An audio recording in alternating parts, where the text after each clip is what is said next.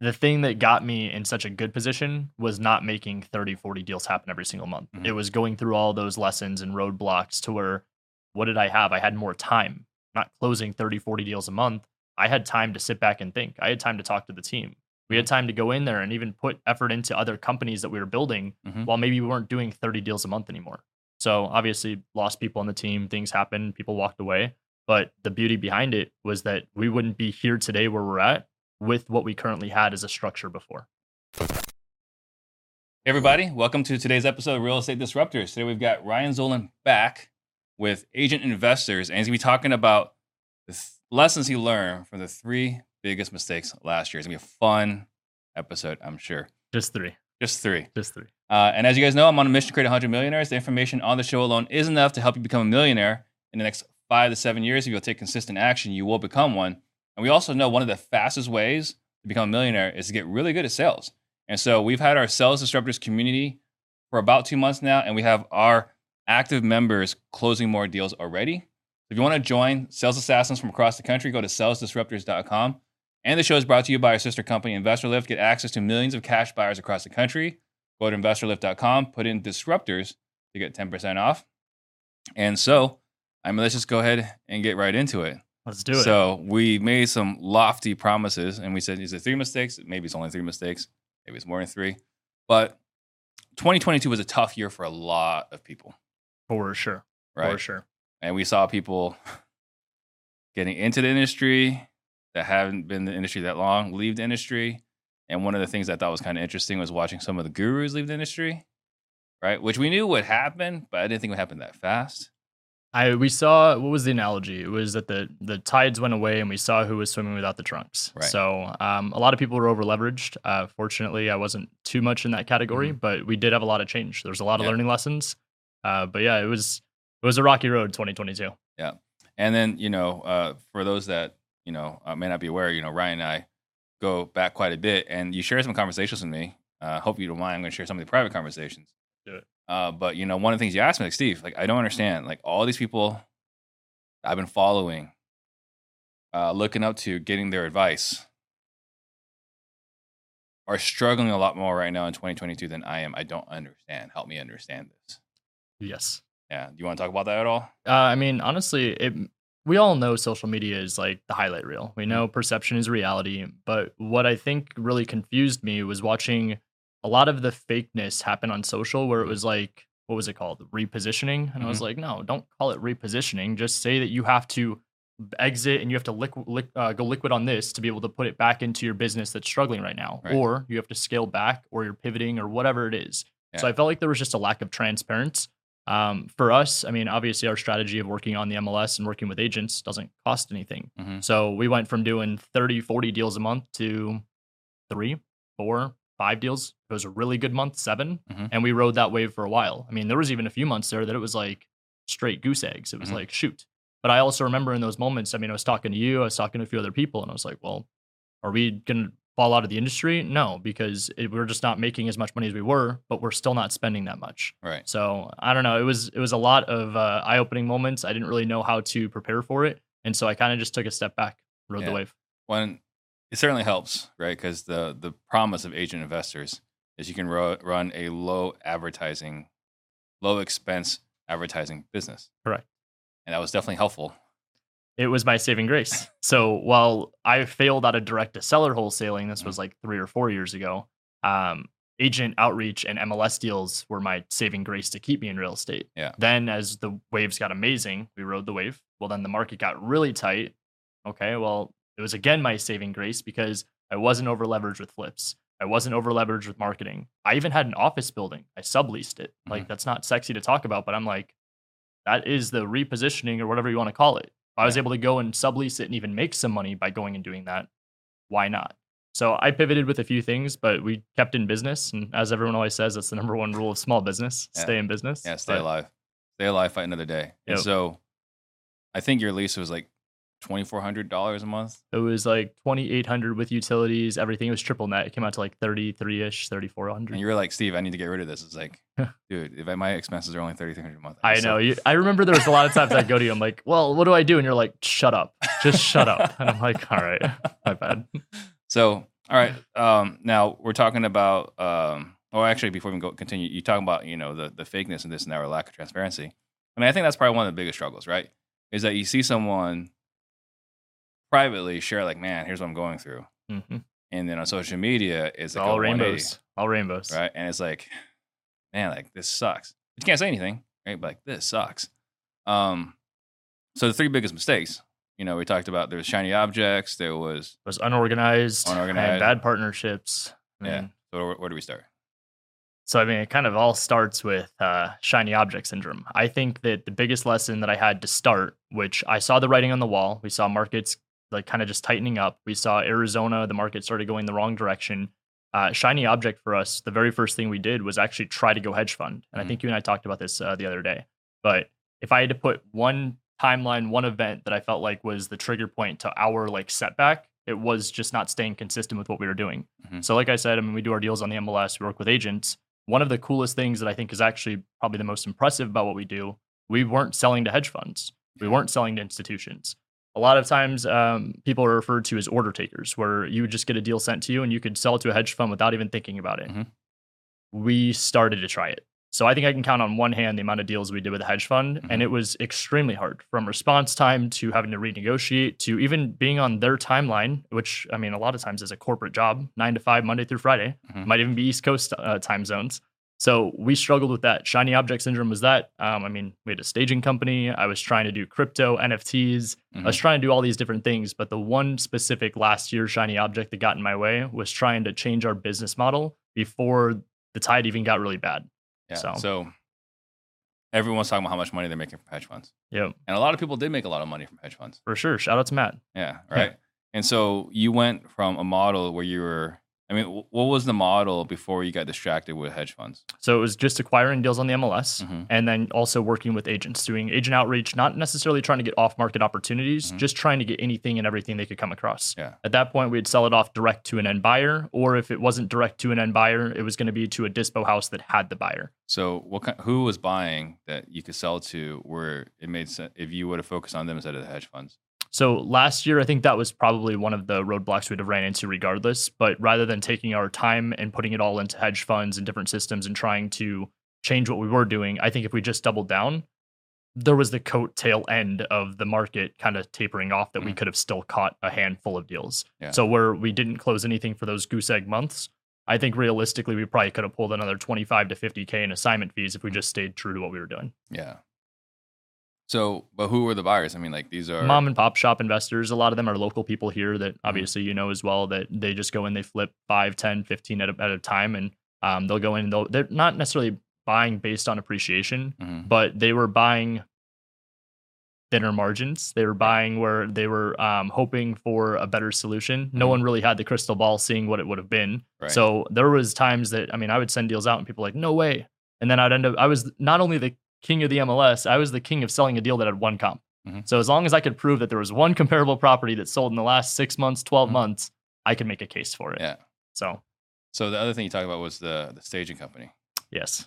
So talk to me about the staging company. I mean, at the end of the day, I take full ownership for it. I was the one that was paying the bills for it. I was the one that paid for all the furniture to be out where it was.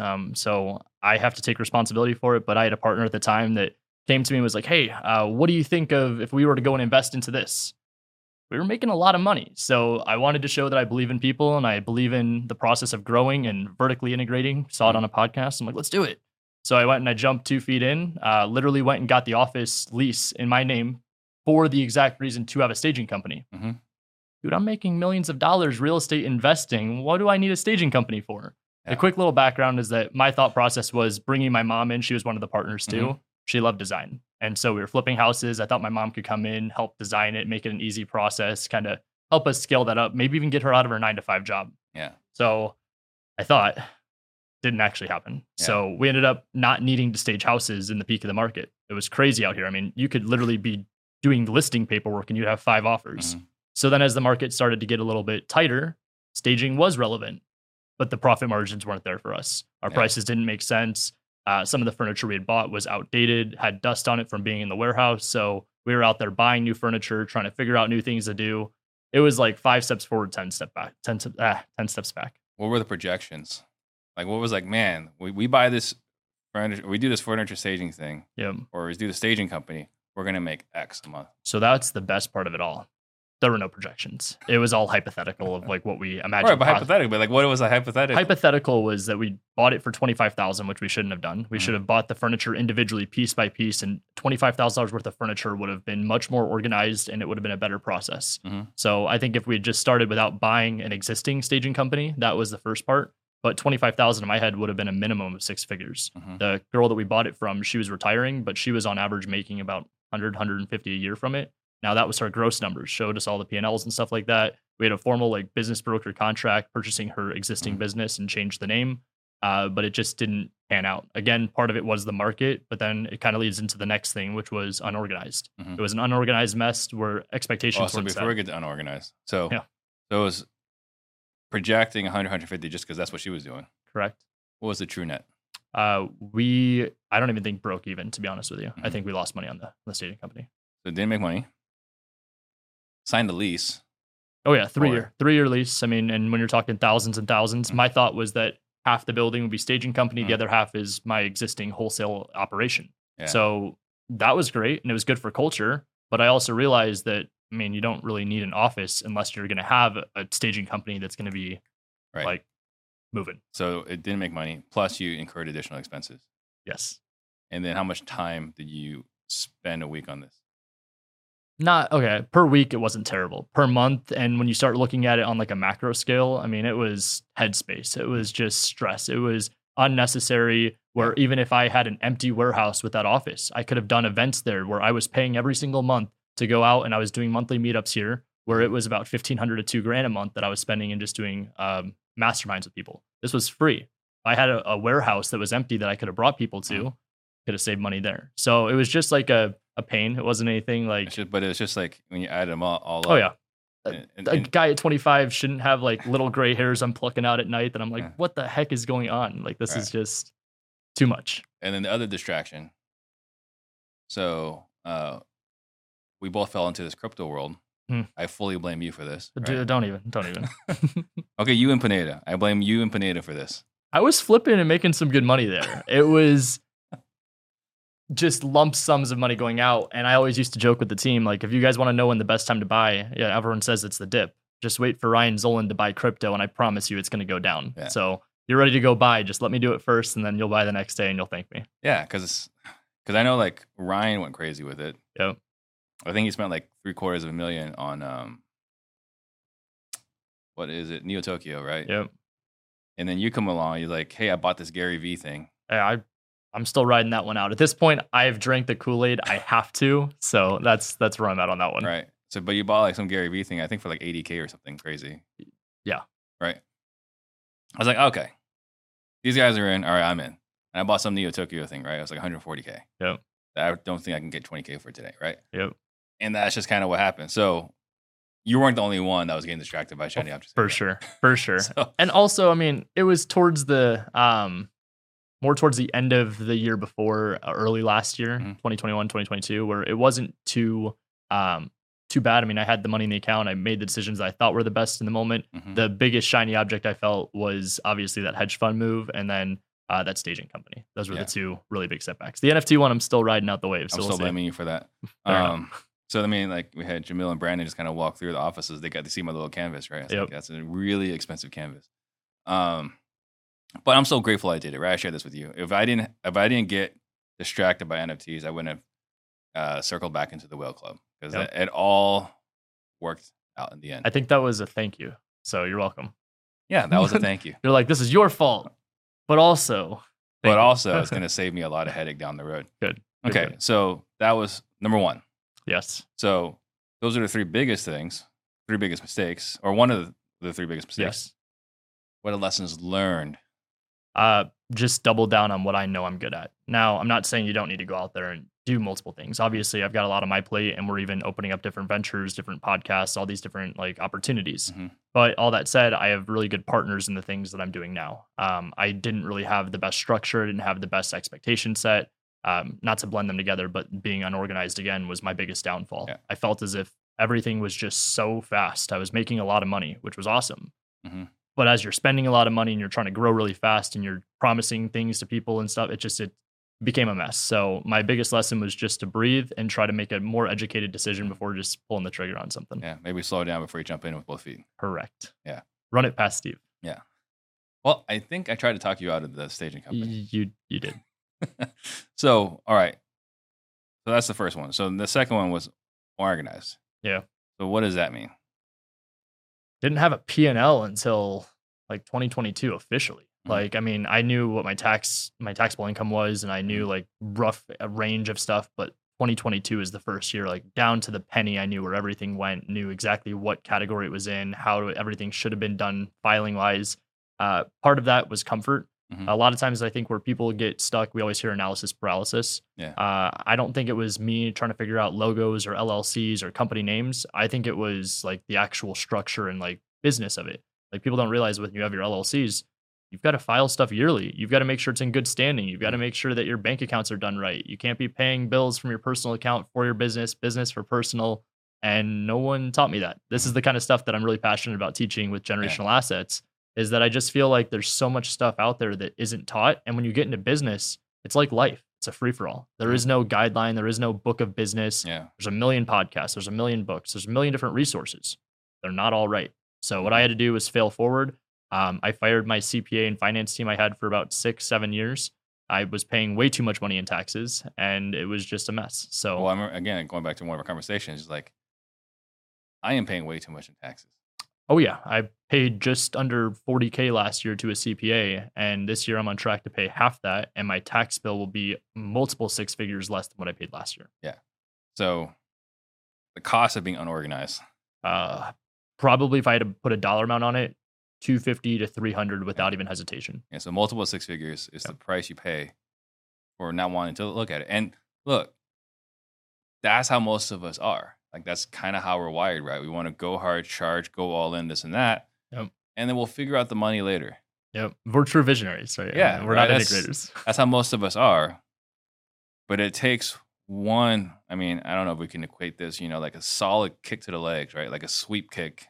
That was leg sweep. Yeah. Right? Like you were knocked over. That was it. And you had to survey the landscape. I think this is the best, like, hopefully picture I could paint here for everyone that helped, was that the thing that got me in such a good position was not making 30, 40 deals happen every single month. Mm-hmm. It was going through all those lessons and roadblocks to where, what did I have? I had more time, not closing 30, 40 deals a month. I had time to sit back and think. I had time to talk to the team. We had time to go in there and even put effort into other companies that we were building while maybe we weren't doing 30 deals a month anymore. So obviously lost people on the team, things happened, people walked away. But the beauty behind it was that we wouldn't be here today where we're at with what we currently had as a structure before. Yeah. So besides the finances, where else do you feel you were unorganized? Dude, I don't know if it's just me in real estate, but I mean, I felt like life in general. Like we always want as humans to have routine. We want consistency. No one likes change. No one likes confrontation. No one likes uncertainty. That's all real estate really is, especially in 2022. So I was riding these waves. I was trying to figure things out. Personal life was just the only thing I had stable was Amber. So I think just kind of staying true with her, that was the best thing. The downfall was just the fear of the unknown. And what I've learned, at least from years in real estate, is that when the fear hits you, you either nut up or shut up, right? Like one of the sayings that I always got told, this is back when I was over at Keller Williams, they're like, don't be the bitch, be the bull. I was like, all right. So I just had to be the bull. So push through it, persevere. I didn't need any fancy podcasts. I didn't need someone patting me on my back when I got up and made my bed. I just had to be self-disciplined and understand that it's just 1% better every day, 2% better every single day. Were there other things, you're talking about disorganized, right? Finance is a part of it, but like how about operations? I mean, KPIs, SOPs, they were constantly changing, but that was also the market. And I don't really Did you feel like you were on top of it, or did you feel like... I think I was before the shiny objects. I think that I had at least a better understanding as to how to go and make $1 million a year business from wholesale, adding in multiple people, adding in different ventures, adding in all that stuff. The lines got a little blurred. It became a point where KPIs are 5 offers per day. The only person that I felt was actually being consistent with doing like KPIs was Amber. She was writing like literally not any automations or anything, but she was actually manually doing contracts every day, but for 5, 6, 7 people. So she was doing 30, 40, 50 contracts per day. That's the only metric that I saw that was consistent. Mhm. I just kept seeing the deals go lower, lower, lower. Yeah. So seeing that you didn't have like clear visibility hmm on your KPIs, again, how did that impact everything? What I've learned to be a better leader now is that I need to have the vision clear, because not being able to be the leader that I know that I am inside of, hey, we're not going to go work hedge funds. Hey, this staging company isn't making sense. This needs to go. Mhm. Being able to call it what it is now, I think that was the biggest lesson. But what it costed me, money, Yeah. headspace, uh, opportunities. I mean, right now where we're at, we have opportunities coming across our table left and right, from Mhm. deals to things with athletes to new shows to even deals now. Deals are back up. I think part of that is because we just stayed true. I didn't go Right. jump around try to do 15 other things. So I guess you kind of already said it, but just to reiterate, what was the lesson then from being disorganized? What was the lesson learned from being disorganized? Be organized. Find a way. I mean, it doesn't matter if you're going to go make less money up front. You need to have it all planned out and configured before you, at least a plan. A plan needs to be in place. Well, and then have the right accountant. So I skip over that because I finally got that now. Shout out to Tyler Blair, one of my best friends, hooked me up with the person that he's been working with. And now we have a legal department, tax planning, tax strategy. I have a trust set up. I have, they do all my bookkeeping. They Mhm. do all my, like, everything finance. So, Yeah. So which should save you a lot of money now. and they're cheaper. Yeah. Which is crazy. Okay, so that was the second one, disorganized. Yep. Third one. Oof. Partners. Mhm. I'm pretty sure this was one of the first things you had said to me when I was getting mentored by you. And it was, why do you need partners? And Mhm. this is even as you had partnerships. And I was Yeah. just like, oh, Steve's a hypocrite, whatever. I mean, I readily admit I'm a hypocrite when it comes to this. You were right though. But it's just that I thought that having more people again, which Mhm. is so freaking funny, because I used to tell this story when I was a realtor doing freaking, I don't know, I made $100,000 one year, had 20 something people working for me. And all I remember is I was like, add another agent, add another agent. And I have a lot of friends that are still in that same mentality. It's constantly recruiting. Mhm. More bodies doesn't mean shit. Mhm. More bodies means more headaches. It means more liability. It means more problems. And while problems can equate to opportunity, as long as they are willing to work and they're actually valuable. Right. So I had the wrong people in the wrong place. I had the wrong people wearing the wrong hats. And honestly, as much as it's easy for me to point the fingers, it all comes back onto me. It was Right. under my roof. It was under that office that I signed up for. So it is what it is. I just had to understand that partnerships aren't a necessity. And also, too, if I am going to go and have partnerships, expectations just need to be cleared out. They need to be Yeah. put on the table. This is where my headspace is at. This is my role. And also lose the ego. I'm not going to walk into anything and tell somebody what their position is if they're going to help me build something. We are partners. I'm going to go in there. I'm going to try to build something along the right people now. And so the partners that I do have lined up with stuff, I mean, this time around, I feel a lot more confident. Yeah. How many partnerships did you have that ended last year? We lost our dispo guy. We lost the flipping department, lost staging company, lost 2 people that were helping me build agent investors, and then my finance. So finance, agent investors, staging company, dispo, and then flips. I don't know if you count dispo as a partner, but 4 Yeah. people. Yeah, the dispo one is kind of confusing. So just guy on the team, but 4 Yeah. people total. Okay. Flipping, staging, agent investors, finance. Right. So finance, what's the finance component? That was the CPA and all of them. I called them partners. They're part of my operation. Okay. But not anymore. Not anymore. So now we got the new finance team, got the new accountants, all that stuff. And so you had, talk to me about what were the biggest challenges in having a partnership. I'm going to try to word it in a way where I don't come across like the problem, because obviously I had plenty of to blame inside all of it. And again, it's all my fault. Extreme ownership, right? Expectations weren't set and ego was the biggest issue. So a lot of times where in real estate, you know, the grass always looks greener. Everyone always jumps ship. Everyone always talks about how there's a lot of turnover in real estate. And I always ask why. Well, it is because they think they can do more without you. And so I applaud that 99% of the time. And correct me if I'm wrong, it's usually not. The problem is that they weren't willing to water the grass where they were. So ego, I always talk about ego and entitlement is the killer in real estate.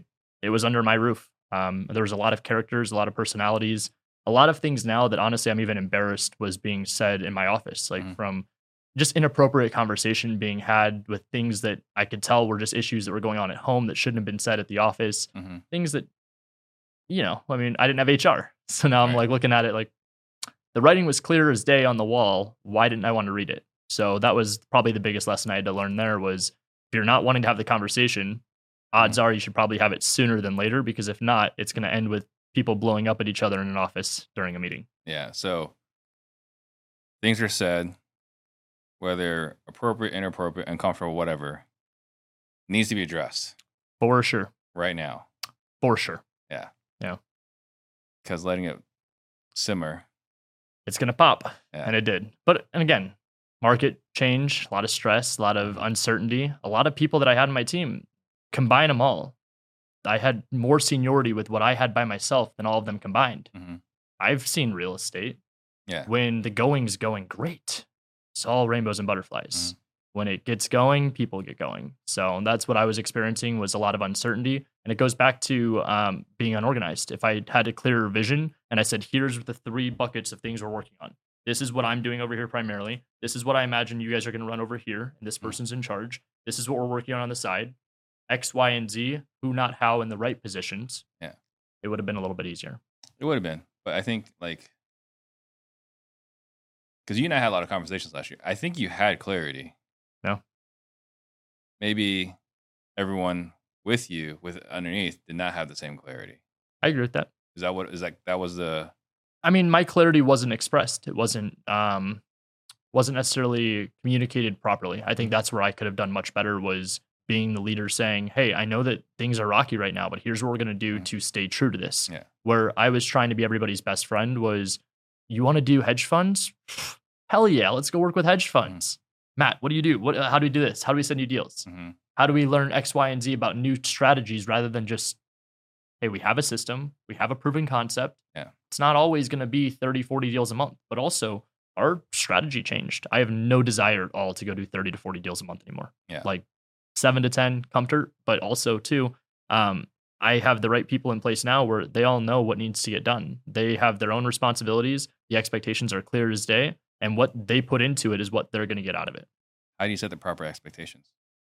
Learning this from you, but it's asking the right questions. A lot of what I did last year was asking the people on my team was, what do you want to do? Because maybe I didn't even have the right people in the right positions. So like even Brandon as example. Brandon told me day one when he started, he wanted to go work with athletes. Well, he's put in 2 years with us, and what have we done to build athletes? Is that a writing on the wall that Brandon's going to leave?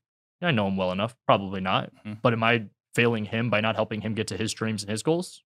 Absolutely. Right. So Press Capital became a very, very top mind opportunity for him and myself. Yeah. So we started building.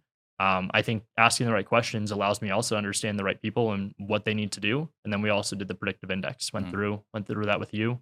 Was able to get people with the right personalities doing the right stuff. Yeah.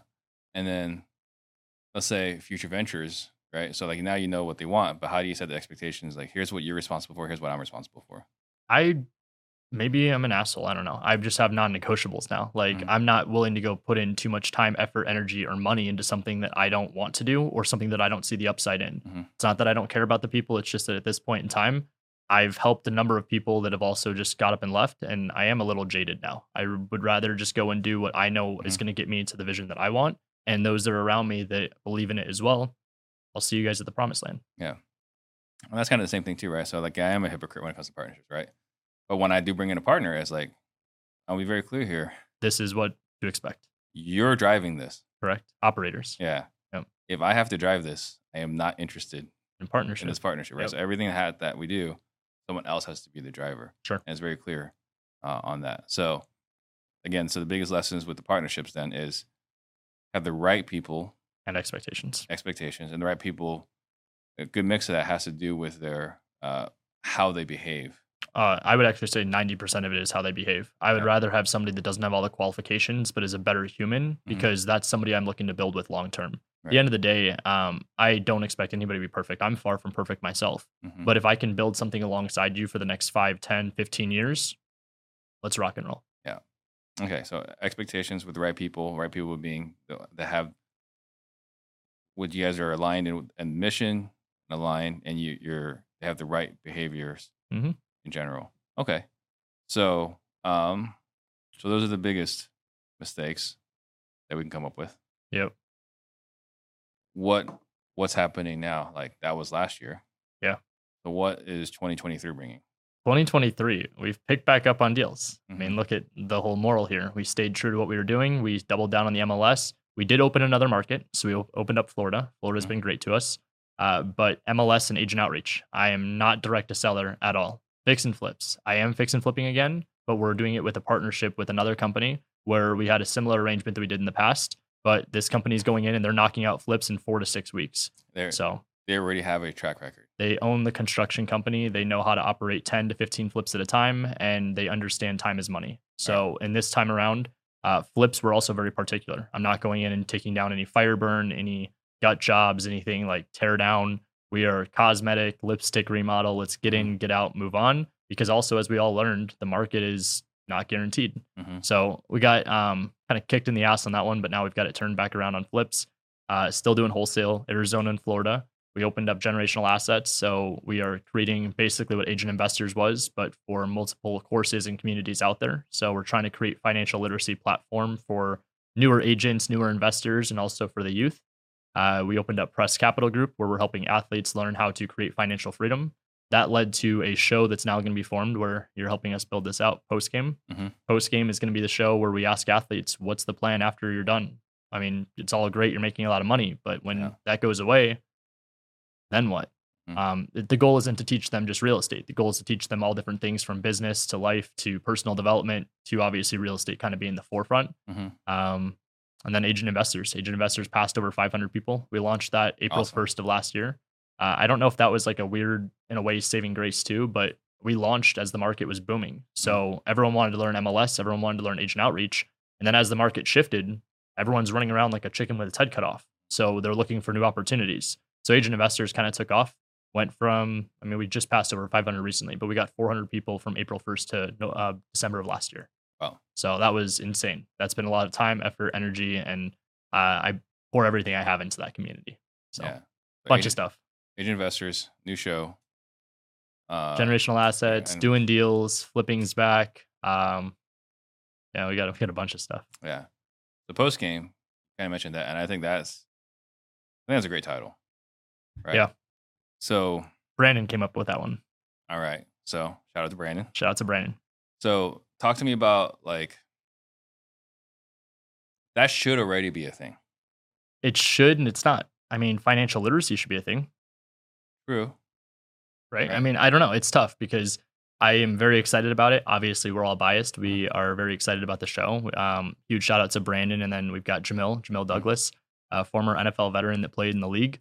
We have a great crew behind this. So what our goal is really to not just be transparent and get a bunch of athletes. It's to have fun with it. I think that the fact that there is no show here, there's a lot of opportunity in a million different ways possible. I'm sure there's going to be business ventures. There's going to be masterminds. There's going to be private lending. There might be a fund. There might be us partnering up and buying a bunch of deals together. Who knows? Yeah. So, well, because you look at like Draymond Green. He's got a podcast. Doing really well with it. Yep. Paul George. I mean, I don't know how he spends as much time creating as much content as he does, but he is.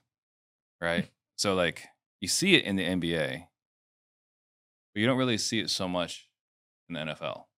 Am I missing anything? I don't know. I mean, I think that there's a number of guys in the NFL that end up on podcasts and stuff, and they're all well connected with the others that do have shows. But what we found is that a lot of the shows that are done by athletes, they're kind of on Zoom. They're not like professionally recorded. They're not done like in a studio. They don't have a production team behind it. So it's more of just like a hobby rather than it is like an intention. So I think that's probably one of the biggest setbacks to why they don't take off. So, okay, so you guys can bring quality in. Why should someone listen to that show? First off, I mean, if you like sports, you're going to find a lot of joy and excitement watching some of your favorite players, listening to perspectives of guys that have been in the league, some that are still in the league, and what day-to-day is like. A lot of times people end up paying monthly subscriptions just to be like on a VIP list or on like a newsletter, email letter, whatever it is. Why? Because they just want to know what goes on behind the scenes. So I think it's going to be really cool for perspective purposes to be able to get what an athlete grew up with, how a lot of them really just trained their entire life to be a professional athlete. Yeah. So what is lacking? It is the financial literacy. And what we found as we were kind of building up Press Capital Group was that a lot of the stuff behind the scenes, they kind of throw in the financial classes and stuff Mm-hmm. towards the end of the day. So after you're done working out, you're done with all the stress, you're looking at film, reading your playbook. Oh, by the way, here's a class on Finance 101. Yeah, I'm trying to think. It was one of those HBO specials or like NFL films, right? We got Tony Dungy coming in. Yep. He's like, all right, guys, like don't go out and party. Yep. And like don't spend all your money. For sure. Like at a rookie camp, I just don't see how that message, like right after the draft, I don't see how that message really lands. It's tough. And I think that maybe that's where us being younger, not Mhm. only more relatable, but I can ask some questions. Obviously, again, learning some sales stuff from you, that if I can ask them the right questions, the goal isn't to call them out. The goal is to make them think of things differently. God forbid, leg snaps on the next play. God forbid you don't get that second contract. Willis McGahee, right? That sounds right. Yeah. Blew his knee and just like So that kind of stuff happens. And when that does, then what? I mean, if you don't have a backup plan, if you don't have any other income, you gotta have Lloyd's of London insurance, man. That really came for sure. Yeah. And so what scares, I think, not just me, but the athletes in that position is that if they don't have the keys to success, the odds of failure are exponentially higher. I mean, I forget what the statistic is, but it's after they're out of the league, majority of them lose their money. Majority of them end up going bankrupt. Yeah. That's horrible. That's terrifying, especially because you're given lump sums of money. Let's talk about how to keep it, not how to spend it. Yeah. So we had Jason McAdley, right? He played for the Cardinals. Yep. He was on my basketball team. Him and Robert Tate. We used to play in our intramural leagues. Fun times, right? Fun times. Except Charles Suggs was in our league too, and he was really physical. Yep. I remember I was boxing him out. He did a swim move, and I flew 4 feet. But I remember with McAdley, we were talking, and he was like, "Hey, Steve, I have to leave our team." I was like, "What are you talking about?" He's like, "Well, I just got a call from the Redskins." I was like, you got to make a decision, right?" It's like, Redskins are our team. He's like, "Are you serious?" Like, "No, I'm not serious. Like, go have fun." Right? But it was really important to him to sign with the Redskins because that was going to be his 4th year. Yep. And I think, if I remember correctly, it's been a while. If I do the 4th year, then I get the pension. So it was like, I have to make it. And there's all this pressure. You had to play 4 full seasons or whatever it was. And it's been a while, so details might be murky. But if you didn't play the 4 full seasons, and it's not like 4 seasons, it's like 4 seasons worth of games, right? So 64 games or whatever. If you didn't play it, for sure. Well, and I mean, pension. I get why the leagues put that in place. I also understand that the statistics typically are not. Most people don't make that. They don't make that. And that's even before that second contract. So that means if you're on a rookie contract, I mean, yes, you're making more money than the average person. But when it's all said and done, that's not retirement. That's not enough to be able to get you through life. Yeah. You don't get 10 years of that guaranteed. Our whole goal is that as we're talking to a lot of athletes, we're finding that I get it. You want the watches, you want the chains, you want the nice clothing, bottle service, nice dinners. I would rather see assets. Let's talk about the liabilities later. And more importantly, let's have the assets pay for the liabilities. Yeah. So I was watching a great video from Preston Brown, and he's like, "You see this car I'm driving right now? It is irresponsible. It's a stupid amount of money. You should never spend this much money, right? It's stupid." What kind of car was it? I don't know. It was a nice exotic car, right? I mean, it had suicide doors. But he was like, "You should never spend this much money irresponsibly, unless you're just unless you're just spending the money from all your assets." Yep. Right? If you got assets, you can do whatever you want with that money. Literally. It comes from that. Yep.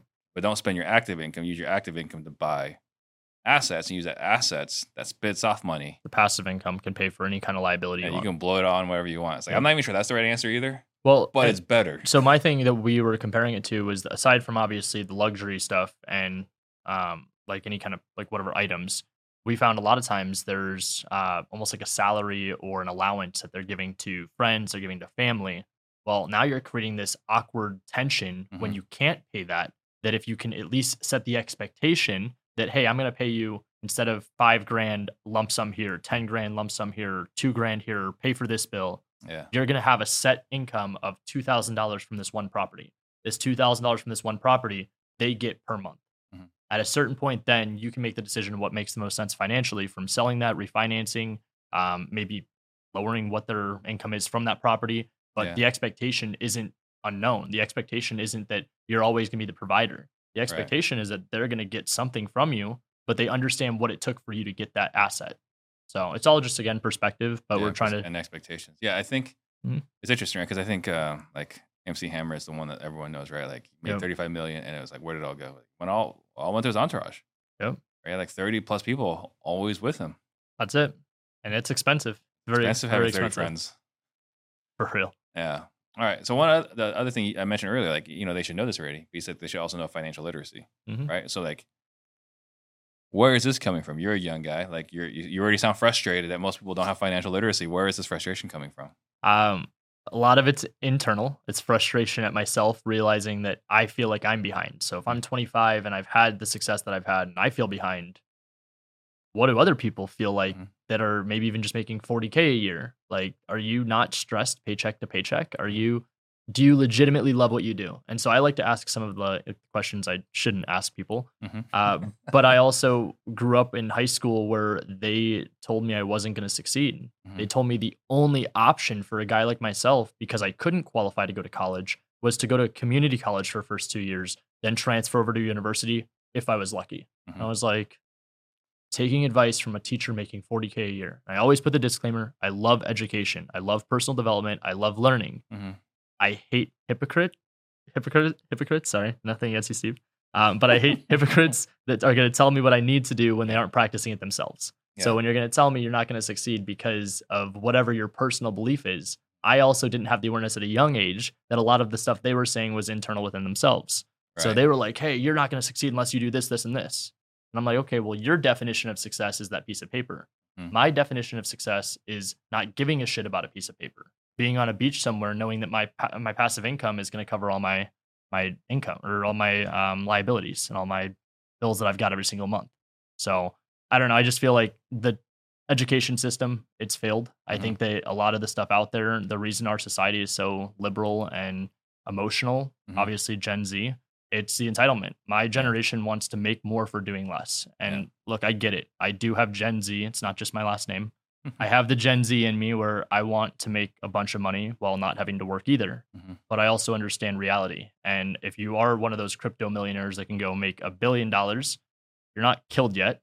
The odds of you finding success and keeping that money are still very slim. So Yeah. I've at least found a good lane. And I think real estate's a great industry for people that are trying to go out there and make a lot of money, especially for the youth. Mhm. But I just wish that there was still a blueprint. Look at where I'm at. I mean, that was year 6 last year. This is year 7 this year. Mhm. So year 6, I mean, I made probably a couple $1 million total and everything. But in year 6, how many failures did we just go through? Mhm. I mean, that amount of failures in what I went through in year 6 is enough to wipe out, I don't know how many people, A like lot of people. majority of them. I Yeah. mean, we saw people that were even wildly successful that had to change their entire business. They were selling off things that they had just hyped up and posted on social media bragging about. Right. So I don't know. I mean, I think it all goes back just to perspective again. I've learned to ride the wave, and now at this point, I'm just trying to make sure that I can do my part, and I want to show the younger crowd how they can do it too. Yeah, and I think this financial literacy thing, it's so important, and a lot of people talk about it, and there are people trying to do it, hmm but we haven't cracked the code on how to get that message out there. Because it's blocked with school systems. So what I've learned is Well, if it's taught through school, but I mean, outside of it, I don't think schools even qualify to teach, right? I mean, how could someone, no disrespect to the teachers, right? But like, how could someone who's making 40, 50K teach someone about financial literacy? So I don't know. I guess the thing for me that was like almost like a 1 in a million. My marketing teacher, it's obviously CTE. So CTE is not just your traditional education. It wasn't math, science, history, anything like that. But he owned a grocery store, so he was making $250,000 a year. He gave that up and moved across the country to teach business. So I felt the person that was teaching me business at least had the perspective of being on the other side and how hard it was to build that up. So I think it worked in my case. But how many business teachers are out there? How many business teachers are out there that also have actually owned a business? It's the same thing in college. I don't think it's a whole lot. It's very slim. Right. So I think that where the education is going to have to come, it's after school. What I would like to do is actually compete against the educational narrative and go and be side by side with the trade school. I think the East Coast of the world, they've got it all figured out. They're actually having people go and do the profession first. And if you like it, then you go get the degree for Where? it. This is like in Europe. They do this in like the UK. Mm. They prefer you to go and try your trade. If you like it, then you continue it. Again, don't know the statistic, but the amount of times people change their degree in college, Mhm. you can't expect an 18-year-old to know what they want to do for the rest of their life. I mean, I'm Right. 25 and I can barely think about what I want to do tomorrow. Like, Yeah. 18 years old, you don't make those decisions. So, Yeah. So I think like right now, I mean, as much as we don't care for Dave Ramsey's some of his opinions, he's really our thought leader out there. Like he's the best. he's the only one. He's one of the most well-known, I should say. I Yeah. definitely am on the same page. I don't agree with the whole save, but Right. at the same time, But you got like him, you got Susie Orban, right? Yeah. Something like that, right? Like you got those are really the only voices out there because college isn't qualified or high school isn't qualified to teach it. Middle school isn't qualified to teach it. college So doesn't, yeah. it'd be nice, but I mean, like for us, the good thing, and I'm not even saying that my parents did it the right way, but at least we talked about money, For sure. right? At least we talked about not going into crazy credit card debt, not spending money you don't have. There was an element of financial literacy, but I would say maybe like, an 8th grade level of financial literacy. Mm-hmm. But yeah, I mean, I would love for us all to figure out a way. I want to be just another option. So even if after high school, someone that was in my shoes similar, they could come out of this and say, I want to go to generational assets. Mhm. Great. Generational assets can actually point you in the right direction to the proper trade school. Generational assets can point you in the right business, not even necessarily real estate. But what do you want to do? I mean, a lot of times what I'm seeing with the younger crowd is they fall into the shiny object syndrome. It's the crypto, it's the NFTs, it's the stock trading, whatever. I get it. But if you don't understand that all of it does take hard work and consistency, you're not going to find success in anything. So I'd love to be a broker of information to where people can go in and it's not going to be me teaching everything. I find the best of the best and the most qualified to teach whatever their trade and their secret sauce is to the younger crowd. And more importantly, make it affordable. Yeah. I think that the education system outside of just college and high school is also flawed because all the gurus charge tens of thousands of dollars for what? Better than college. For sure. And I understand paying for proximity. Yeah. But I'm not paying to sing Kumbaya and not get what I paid for. Yeah, quality is different depending on who's teaching it. For sure. It's kind of crazy. Like right now, my 10-year-old watches on TikTok, YouTube Shorts. My rich BFF. Okay. Right. And like that girl is like saying like intelligent stuff. She's probably like 22. That's right? awesome. And she's just making TikToks that she's repurposing for YouTube Shorts. And my daughter's watching. Is like, Dad, you know this? You know that? It's like, yeah, I did. But that's pretty cool. Right. For It's sure. cool that a 10-year-old is thinking about these things, right? Thinking about buying assets to pay off liabilities. It's conversations that most 10-year-olds don't have. They're worried about usually what skin they have on Fortnite or whatever at this point. Right. So What was it like? It's like, if you get a credit card, a 10-year-old should not be getting a credit card. But if you get a credit card, make sure you have points that has the highest right. return so that you pay it off every month, but you get to use it for travel. It's like, it's cool having these conversations with a 10-year-old. For sure. That's awesome. Yeah. So, before we wrap up, is there anything you want to leave the listeners with? I mean, we talked about a lot of different things. For sure. Anything you want to leave everyone with? No, we're growing. We're here. Still here, I should say. Still here. So I guess that's the message. We're still here. Yeah. But no, we're just building. We're keeping our heads down, trying to block out a lot of noise and just stay consistent.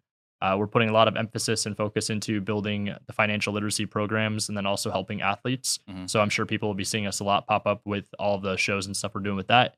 And then aside from that, as always, send us deals, anything and everything we could buy in Arizona, Florida. Would love to be a buyer. And then agent investors, probably like the worst salesperson for it. But if people are interested in learning about what we do to get deals on the MLS and work with agents, agent investors is there for that. Well, I mean, that's something that we're all working together though in the family tree. That too. Yes. Right? Family tree. Right. And Yes. the real family tree, like I am actively teaching realtors how to find motivated sellers Yes. because that's what wholesalers do. Yep. And realtors, for some reason, don't like to do that. Correct. So we're going to be doing that. And as we marry how to find motivated sellers and realtors, a natural end result is they might want to join agent investors to get better at that. Or they end up at Family Tree if you're a licensed realtor. And that's a whole other freaking note that I cannot believe we did not touch on. Yes, the Family Tree. I gave shout outs to Matt, but didn't even mention the Family Tree. So Matt, Nicole, myself, Amber, you, Family Tree, any realtor. I mean, we'd love to have them. We just passed over all of, I think in the Family Tree total between all of us, we're at like 110. Yeah. So 110 people with us at the Family Tree. That's insane. We launched this June of last year. I think you shut down the brokerage. Yeah, I shut down the brokerage. May of last year is when I shut down brokerage. So 15 months later. We have over 100 people that are with us, actively closing deals, building community. We do free coaching calls for the Family Tree members every Tuesday. So if you guys are realtors and you're trying to find a community of people that could help you out and are like-minded, this isn't just traditional real estate. I'm not giving you the yellow pages and say, hey, go cold call. I'm not going to go hammer the phones. Yeah, no. We're doing this 2023 style, everything virtual. If you want to be a realtor, we'll help you be the best realtor. If you want to be an investor, we'll help you be the best investor. Yeah. And I think, it's really key to understand, like, there's a lot of opportunity here. And then on top of that, the most important thing, we talk about this in Whale Club, is don't get blown up, right? Don't blow yourself up. Don't over leverage yourself. Don't put yourself in position where you can get knocked out. Like, if you look at the companies that have been around for a really long time, what are they really good at? Still being around. For sure. Right? They know how to make money. They know business. They understand money, but they're not over leveraged. Rule number one, like, you can never have a situation where the game is over. You got to be able to keep playing. If you risk it all, over leverage, and get knocked out, it's a lot harder to get back up. That sucks. Yeah. Cool. If someone wants to get a hold of you, best way to do that? Instagram, Facebook, TikTok, whatever. It's just all the same username. It's Ryan Zolin, RyanZolin. Yeah, it's really simple. It was that easy for me. Oh, thank you. Thanks, Steve. Appreciate you. Thank you guys for watching. I'll see you guys later. Out to Steve Train. Jump on the Steve Train. We real estate disruptors.